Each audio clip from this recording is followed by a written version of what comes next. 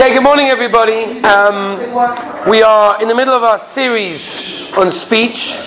I do have to say, Baruch Hashem, there are people around the world listening and enjoying this series from some of the feedback that I've been getting. Baruch Hashem, that I is enjoying this series, probably not as much as I'm enjoying giving it, but it's Kavaldik, Baruch Hashem.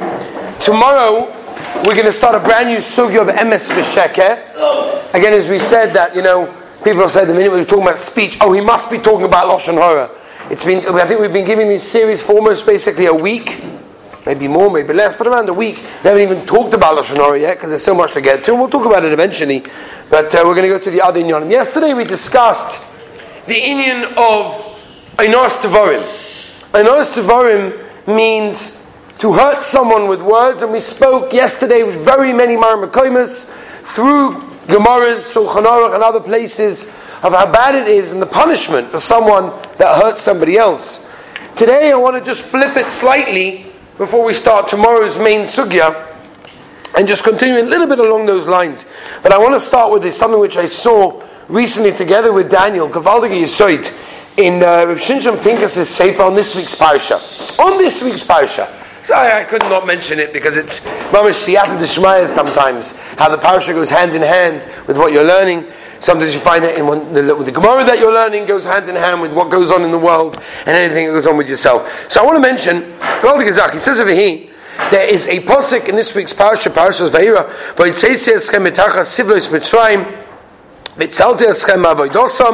and he brings a Yalkut Shemaini, right, the Medrash, Omer of Huna, B'Shem Bar Kapara, we know this. B'Schus Arba Dvarim, there were 4 reasons, there were 4 schusim, 4 merits. Niglu Yisrael Mitzrayim. That Klal Yisrael was saved from Egypt.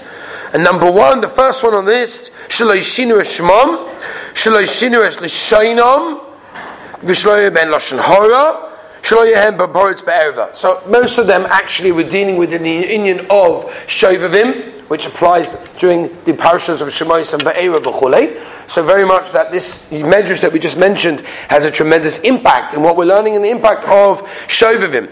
So we know, as he mentions over here, it wasn't just that they spoke Jewish language in Egypt. That wasn't what Chazal are referring to, that they didn't change their language, that they all spoke Yiddish in Mitzrayim. That wasn't only what they meant.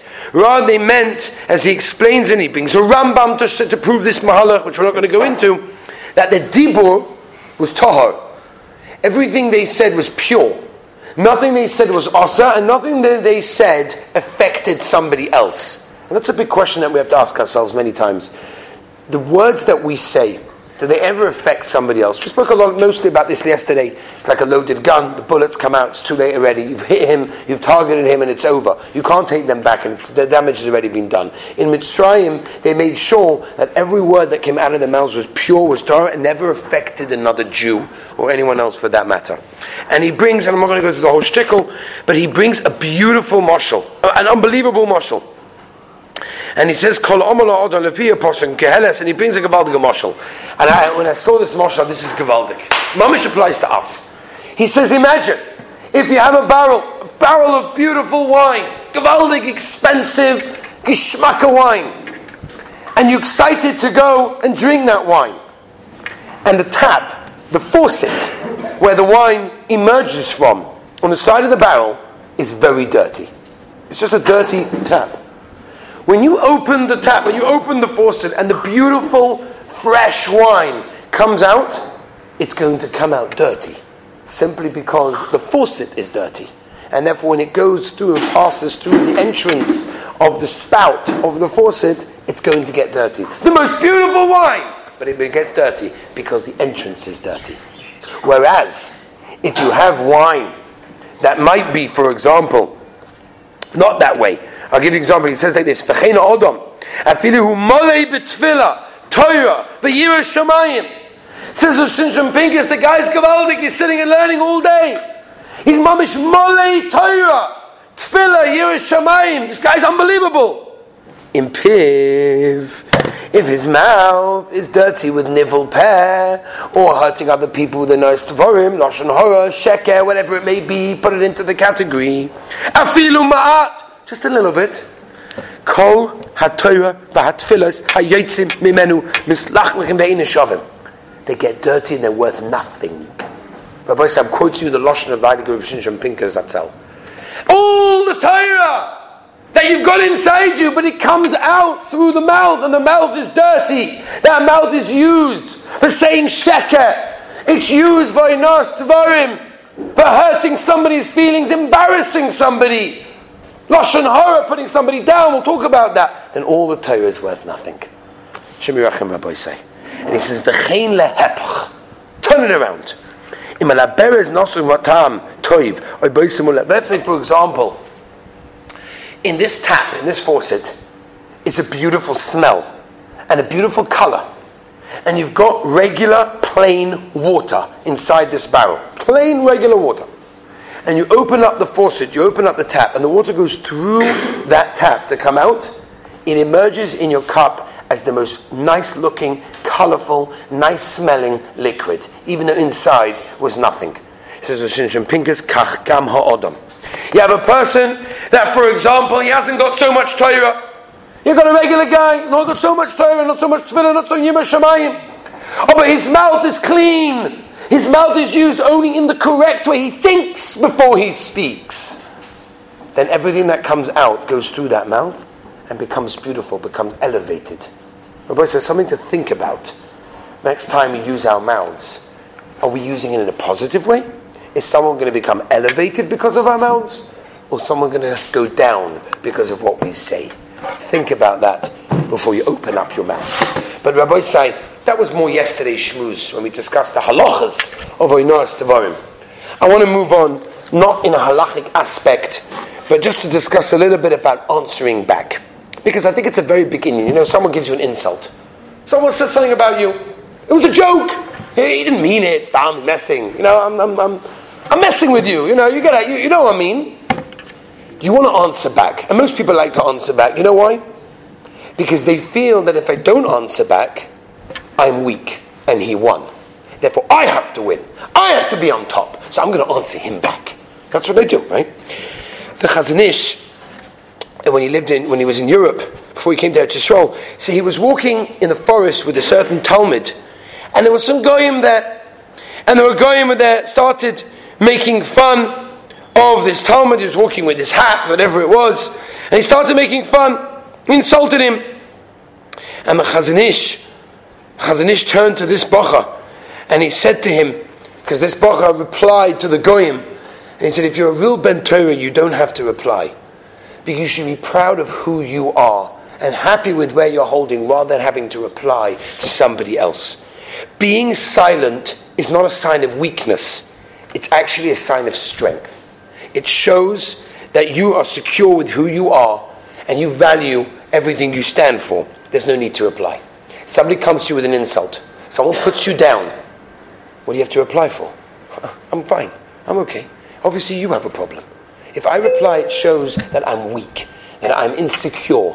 I don't have enough security with who I am. I have to reply to you, and that's a terrible thing. Apart from the fact that it causes more lashon hara, and more sheker, and more nivel peh, and more everything else, be'etzem, answering back is a very, very bad thing. The Beis Halevi was traveling to a certain place, and he was offered by a wagon driver to travel with him in a certain city with the condition that the Beis Halevi helps the driver direct the horse to the right place. The Beis Halevi said, sure, I'll do my best. I think I know the way maybe. Whenever I've done this route many times. Sure, I'll help you out. Came out that the Beis Halevi did not do such a good job and he didn't direct him well and the wagon driver went crazy. He insulting the... He had no idea it was the Beis Halevi, right? It was this old man. He was insulting him. How could you do this to me? What's the matter with you? You don't know. I'm a Oretz. Beis Halevi gets to his destination and everyone heard that the Beis Halevi is arriving. And you can imagine the crowds. And the wagon driver's like, what's going on? Who are they coming to greet? And he realizes that his passenger that he'd been insulting for the last few days is the man that everyone's coming to greet. And they're like, whoa. He couldn't believe it. His mom, he begs him, goes down to his knees. Rebbe, I can't believe it. If I knew it was you, if I knew who you were, I never would have said such a thing. And the Beis Halevi said, I don't understand what you're talking about. You called me Ana Amoritz. You take it right. Legabe driving a horse and carriage. I'm a total Amoritz. I have no idea. I can tell you a Tosfos. I can tell you a Pshat in a Rashba. Oh, but to drive a wagon, I don't know. And he meant it. It wasn't like a joke. Very nice idea. It didn't affect me. It didn't affect me because that wasn't me. You know, when someone insults you, if you know that within you is a neshama, it doesn't affect you. It might get your clothing dirty in a spiritual way, because the body has layers above the neshama, above and beyond the neshama, and it gets your clothing dirty. It may bother you, but if you know intrinsically that you're good, there's no reason to reply back. Absolutely nothing whatsoever. Okay, Reb Pinchas Mikovitz once said a Gavaldigo Moshel. He said, imagine a person is standing in front of a melech, in front of a king, and somebody comes up to him and slaps him. Chutzpah. He was to go hit the guy. Why you can do that to me? But he's in front of the king, right? In front of the king, you don't do nothing. He said, Reb Pinchas Mikovitz, it's the same thing over here. We're in front of the Rebbeinu Shalom. Someone insults you, someone says something bad about you, don't answer back. Don't insult him back. It might make you feel better, internally, but that's the wrong way of dealing with it. I want to tell you Mordecai Maisa. I heard this from Rabbi Feiner. It's like a Voldige Yesod. He said the following story. There was a Hasidic guy in New York that he doesn't exactly dress in that way, but he's Be'etzim he's Hasidic. He was very makbid on the mikvah. By him, mikvah was very, very choshev. Erev Shabbos morning, mikvah was very, very choshev. That's how he grew up, and that's how he continued. Now, he worked for a medical emergency travel team, which means that if chas v'sholom a person needs to travel from one place, one state to another state, in an emergency, he has to get to another hospital. In any situation, they hire a plane, they hire a medical team, and off they go. Right? So you do it to Gazach. They have now the Hatzalah has it. Beautiful. One particular Shabbos, Ma'aser Shari Rabbi said, one particular Shabbos. So he always has a heter to carry his cell phone. Right? They don't have walkie-talkies, they're not like Hatzalah members. He may get a cell phone. If somebody has to call, they have a certain number, he gets the phone call and he arranges the travel, transport as soon as possible. So he had a heter to carry his cell phone, his regular cell phone with him the whole time. He carried it with him on Shabbos. He goes to the mikvah. And in this mikvah, he finds and he sees an old friend of his that he hasn't seen since they were kids in school together. Unbelievable. Oh, they had a little bit of a schmooze, whatever, how are you, where are you up to, what's doing? Okay. He continued, he got undressed, and he removed the cell phone from his pocket, and he put it on the bench. I don't know, they didn't want it to drop, they didn't want it to get wet, whatever the reason was. And his friend, who obviously had no idea what he works for, looked at him and screamed, Shaigetz! This guy said, Shaigetz, I have a head up. He decided not to answer back. He decided, you know what? Now at that point, just by the way, just to add in apprentices, at that point, he was thinking of giving up this medical transport team. It was difficult for him, it was not easy for his family, traveling from place to place. What do I need it for? And this was like machazik that, maybe I should give up this whole thing. Well, what do I need to do this for? People will find their own way of traveling, people will hire their own planes, what do they need me for to do it for? What do I need it for? He was the head of the company, he was the guy to do it. He was thinking of closing the whole thing, what do I need it for? And when he heard this insult, it was machazik him to try and close, and he decided, you know what, no. I need to close this whole thing, what I'm doing, because if one guy that's screamed to me, I'm not going to do it. He didn't answer him, and he decided he's going to continue. Rabbi say 3 weeks later, he gets a phone call. There's a young girl that got diagnosed with a terrible illness, Rahman al-Islam, and she needs to fly to Baltimore, whatever it is, immediately, right now, emergency. So he arranges it, calls the plane, calls the airport, gets everything organized, that's what he did. And he goes to the airport to meet the girl, getting there, it's a whole situation. And he sees the father of this girl. And this father of the girl was the guy that screamed at him, that he decided not to let it affect him and not to let it do anything to his company. This man begged him, Mechila, how could I do this to you? Now I understand. Rabbi said, when someone gives you an insult, you have to understand. Right? If you are happy with who you are, there's no reason. It shows that you're stronger when you don't reply. And Rabbi said, I want to end with one last story, just for today. Like I said, today we're not going to do too many halachas. Today I want to just go back into the Indian, and tomorrow, Be'ez Hashem, we'll talk about Emes V'Sheker. I want to tell you a Mordecai Maisa. I said this in Johannesburg, in South Africa. We had an annual Shmiras Haloshen event, and I mentioned this over there, and it was a very powerful Maisa when I read it, and it was a very powerful Maisa to all those over there as well. There was a rabbi in America, he was a Rebbe, and one of his Talmidim was getting married. I don't know exactly all the details of where he was. He was on the Route 17 on the way to Monsey. It was late at night. It was after the chasna. He had danced, mitzvah, everything was there. It's 3 o'clock in the morning. He's traveling on his way back home. He's tired. He feels he's going to fall asleep. He needs a coffee. Where am I going to find the coffee? Who's going to be open at 3 o'clock in the morning? He sees in the distance, as he's driving, some neon lights, fresh coffee, shining, lighting, whatever.